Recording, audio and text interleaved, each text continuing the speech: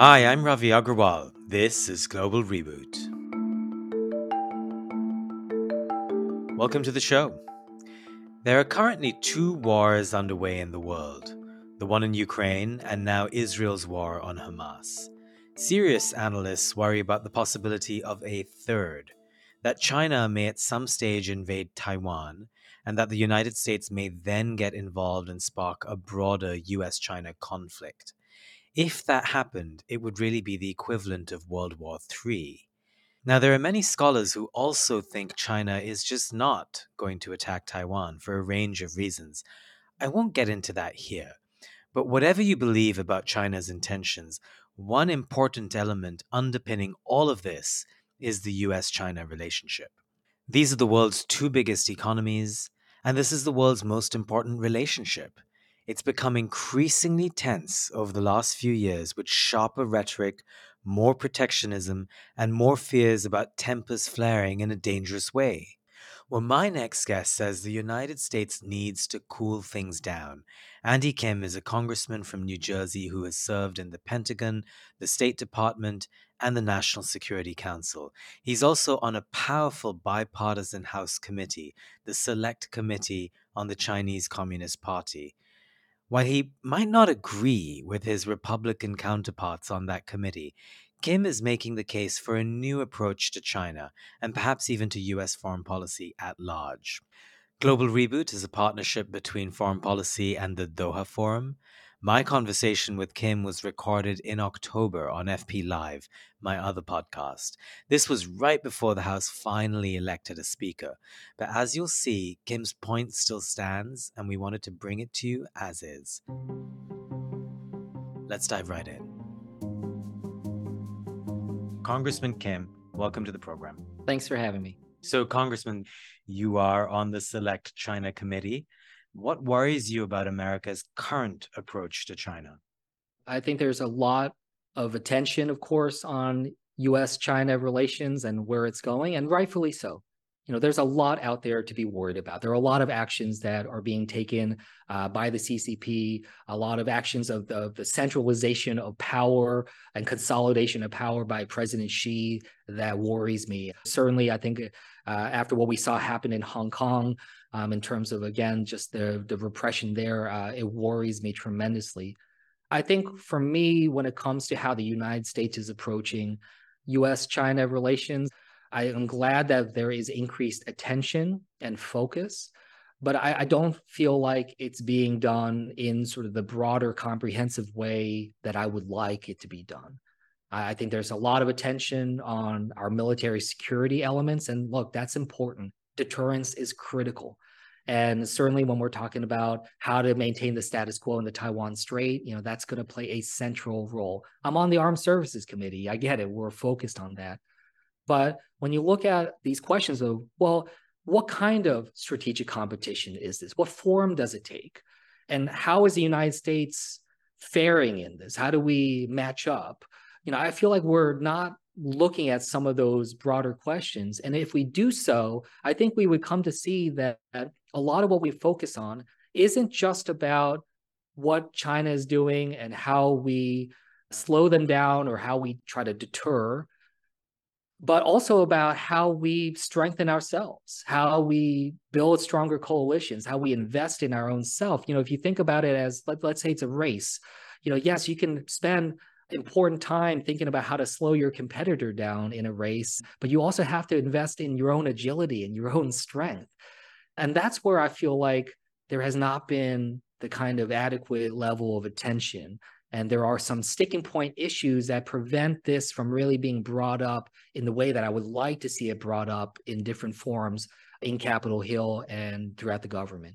So, I'm going to push you on that just a little bit. So, in essence, you're saying that America's problem in the way in which it's dealing with China is that it is focused more on slowing China down, constraining China, and less on boosting itself. If that is the case, what aspect of not boosting itself is the White House currently unable to give enough attention to? Both are necessary. We should be thinking about deterrence. We should be thinking about concerns of what China is doing. That's fine. But look, I will say I do feel like the Biden administration actually does understand this in some ways better than I feel like some of the conversations on Capitol Hill have been. You know, the Biden administration has been engaged in efforts about building coalitions, for instance, which I think is so critical to the need of this, and you know, especially building these coalitions across the Indo-Pacific. And I think when you think about that as a major priority and pillar to a strategy, you see why it's important not just to talk about the military and security angle. You know, when I was out in Malaysia, they were happy to talk to me about security, but they overwhelmingly wanted to talk to about economic issues and trade and direct investment and other ways in which we can help. There's a hunger for a broader set of conversations and tools. And when we come to them, they even came to me and told me, like, all you want to do is talk about military deterrence and where to place weaponry and et cetera. But you have to listen to what we need and what we want to talk about. I hear that in Singapore. I hear that in Korea, Japan, elsewhere, that we have to have a broader horizon because, you know, the way that I've heard from them is like they don't want to be seen or talked about in a way where it just seems like they are just a square on a chessboard between great power competition.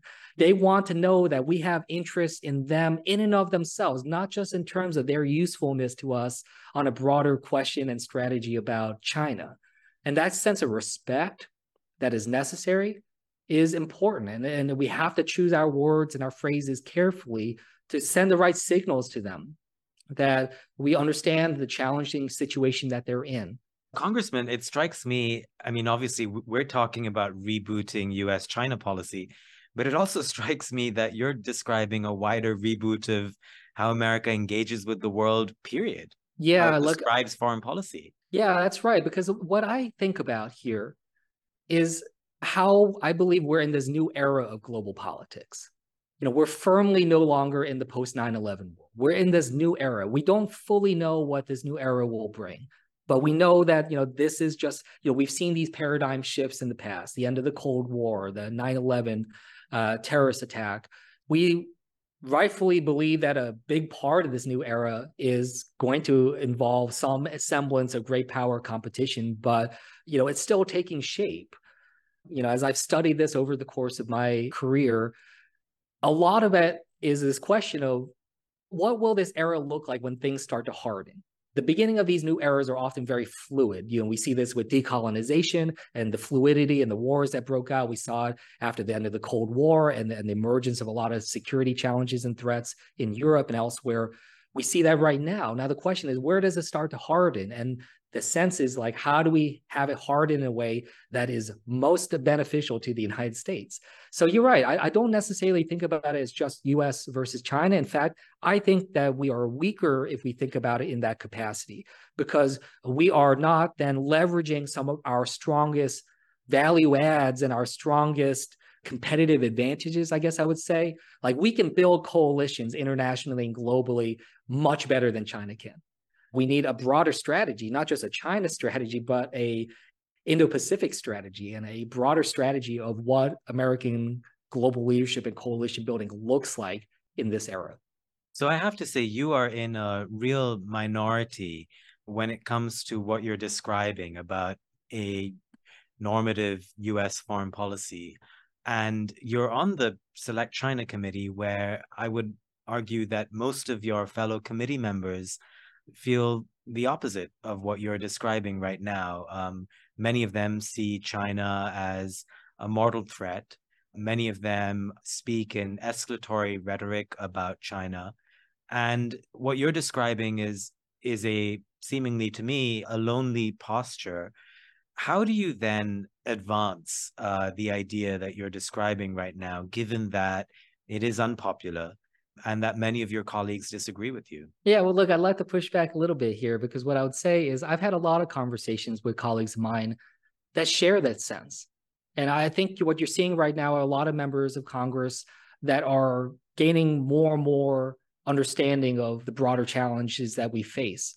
The problem that we face, though, is on Capitol Hill, everything is so reactionary. As I told you, like, it feels like we're just going like one day at a time, one tweet at a time, and we're constantly reacting. And when you're in a completely reactionary mode, of course, the things that you're going to react to are the spy balloon or this conflict or this tension. But as this issue gets more and more prominence on Capitol Hill, I do find that my conversations with colleagues on both sides of the aisle are able to get deeper and more nuanced. And this understanding of where do we think this is going? Like, what does success for us look like? Is it just perpetual tension with like a sword of Damocles hanging over our head for the rest of our lives and my kids' generation? Or is there some semblance of where we can go, where we feel some sense of stability once again?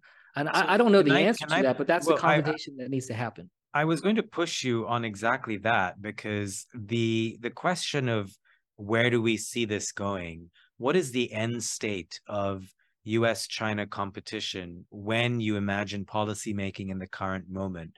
What do you think is an ideal end state Yeah. for this administration to consider?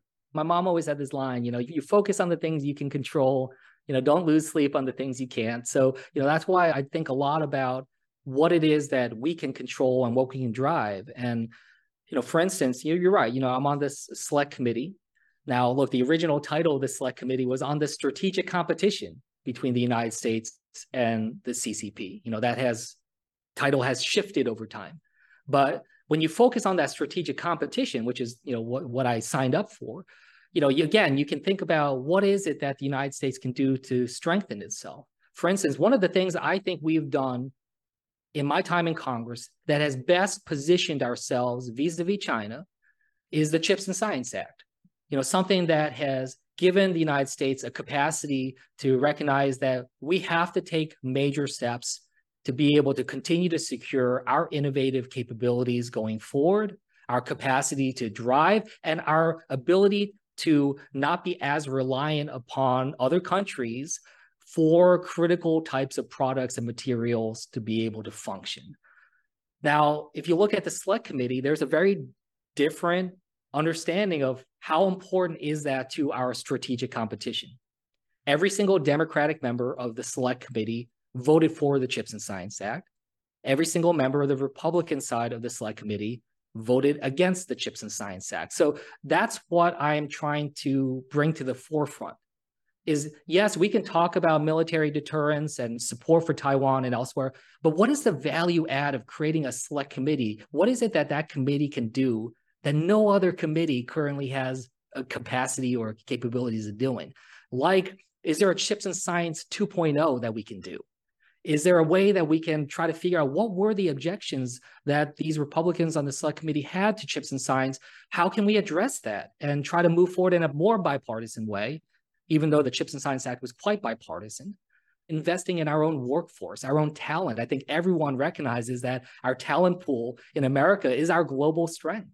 That includes investing in our own education, investing in fixing a broken immigration system that is preventing America from continuing to be the magnet of global talent, which again has allowed us to produce some of the most innovative companies in the world.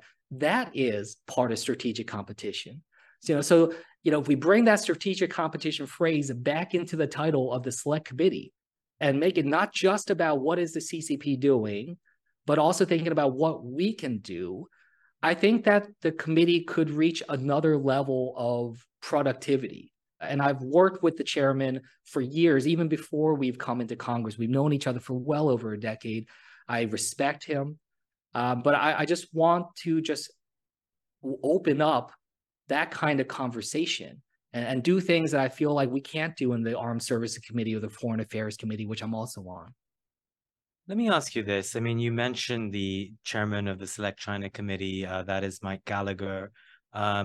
He has never visited China. Many members of Congress, many members on the Select Committee have never visited China.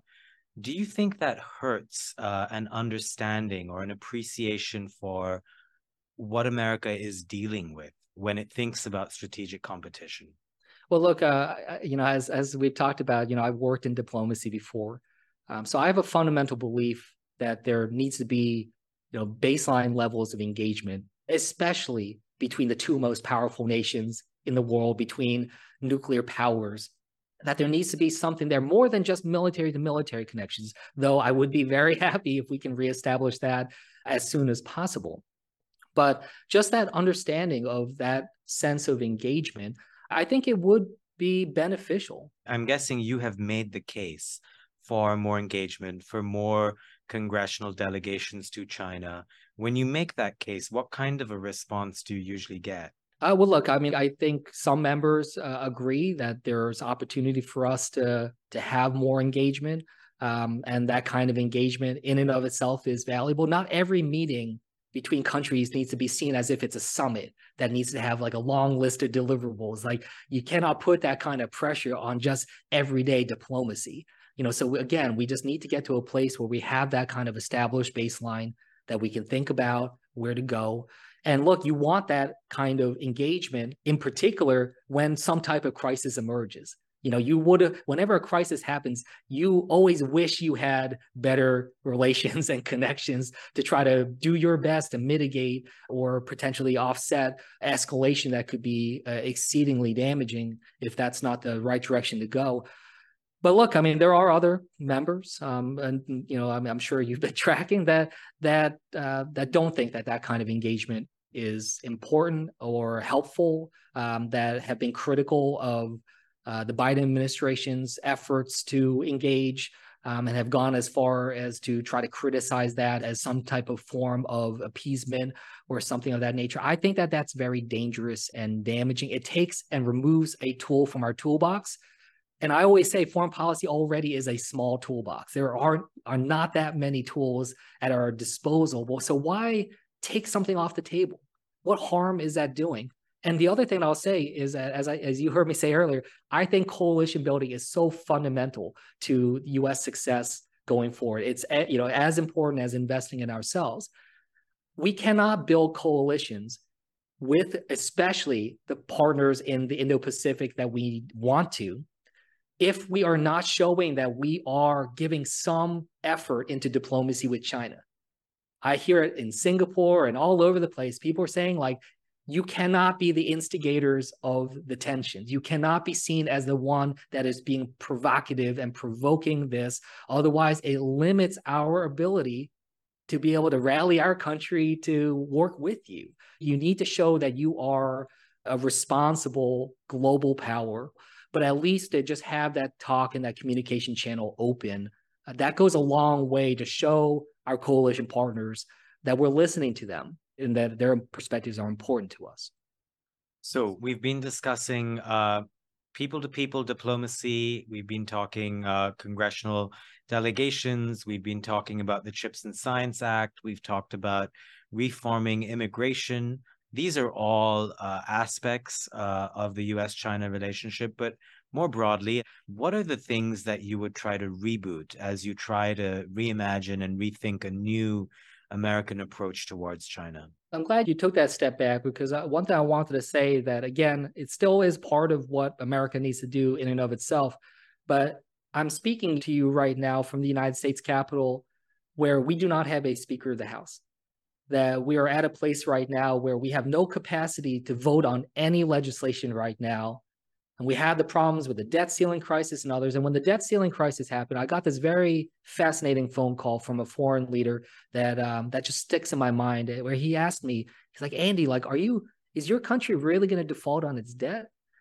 And I said, look, I'm going to do everything I can to prevent that from happening, but I'm not sure.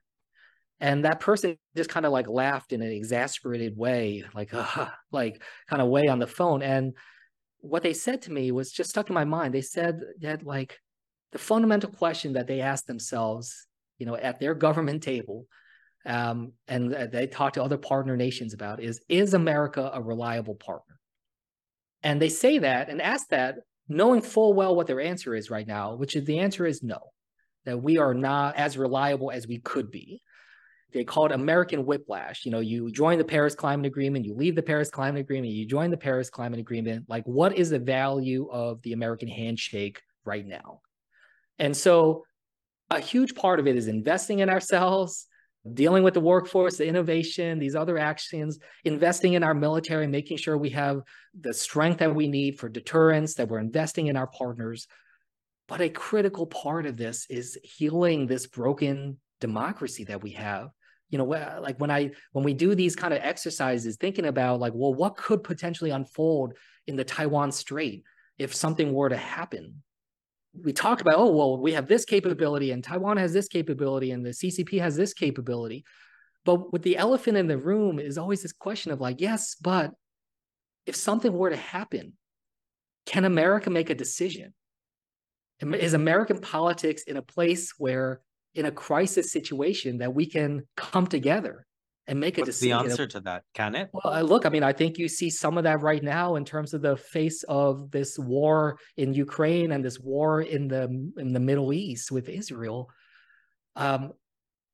What signal is that sending if we can't agree and pass support to our partners in Ukraine, and we don't have the ability to even pass a basic resolution condemning terrorist attacks against Israel? That's what I worry about.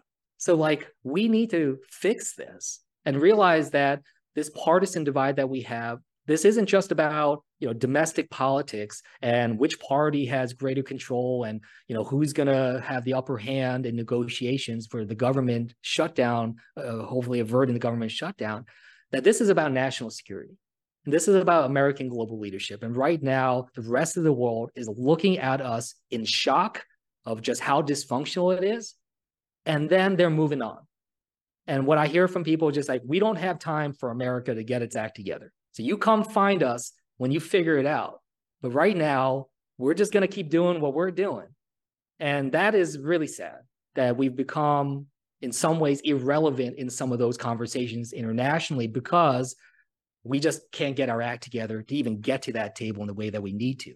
I think the Biden administration has correctly prioritized re-engaging with multilateral institutions and coalition partners and reaffirming the importance of alliances. So I give them great credit, but they cannot always control what is happening in the United States Congress or how the dialogue is happening more broadly. So I ask my colleagues that are concerned about China on both sides of the aisle to recognize that we are doing harm to our ability to compete against China by just having this level of toxicity and polarization in our politics.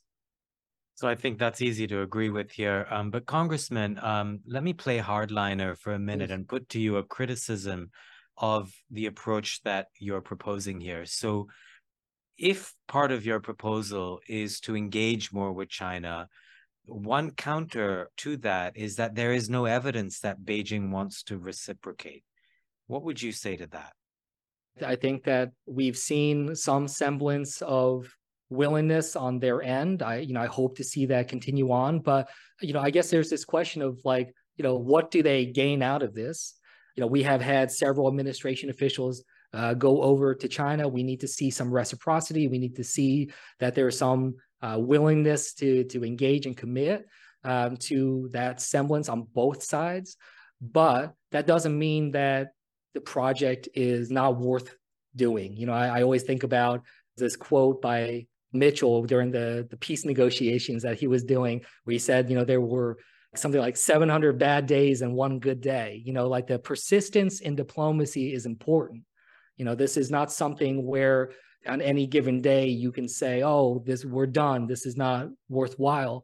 There's value in some persistence and, just being there and keeping that door open for some conversation. I agree, it's not a situation where we want to be, capitulating or giving too much in these discussions. So that's a place where we can have very reasonable conversations amongst our colleagues about where that threshold and that line is. But I do hope that we can find opportunities, even when we had the Cuban Missile Crisis facing down of nuclear conflict. Yes, military deterrence played a role, but diplomacy also played a role in creating a channel in which dialogue and communication could happen, in which we could try to find off-ramps to be able to avert that. And now more than ever, when we see what's happening in Ukraine, that kind of effort is important to have available. It's not always something that is ripe for every moment. I agree with that. And, I've done a lot of work in the Middle East and North Korea, South Korea. There's not always an open door for diplomacy to make progress, but that doesn't mean you take it off the table. Congressman Andy Kim, I thank you for your time today. Great. Thanks for having me. And that was Andy Kim, a Democratic member of Congress and also a member of the Select Committee on the Chinese Communist Party. Global Reboot is a partnership between Foreign Policy and the Doha Forum. Our production staff includes Rosie Julin and Dan Efron. Next week, Ava Meidel. She is a member of the European Parliament who is at the forefront of creating guardrails for artificial intelligence. How do we regulate AI? She has the beginnings of the answers. Thanks for listening to Global Reboot. I'm Ravi Agrawal. I'll see you next time.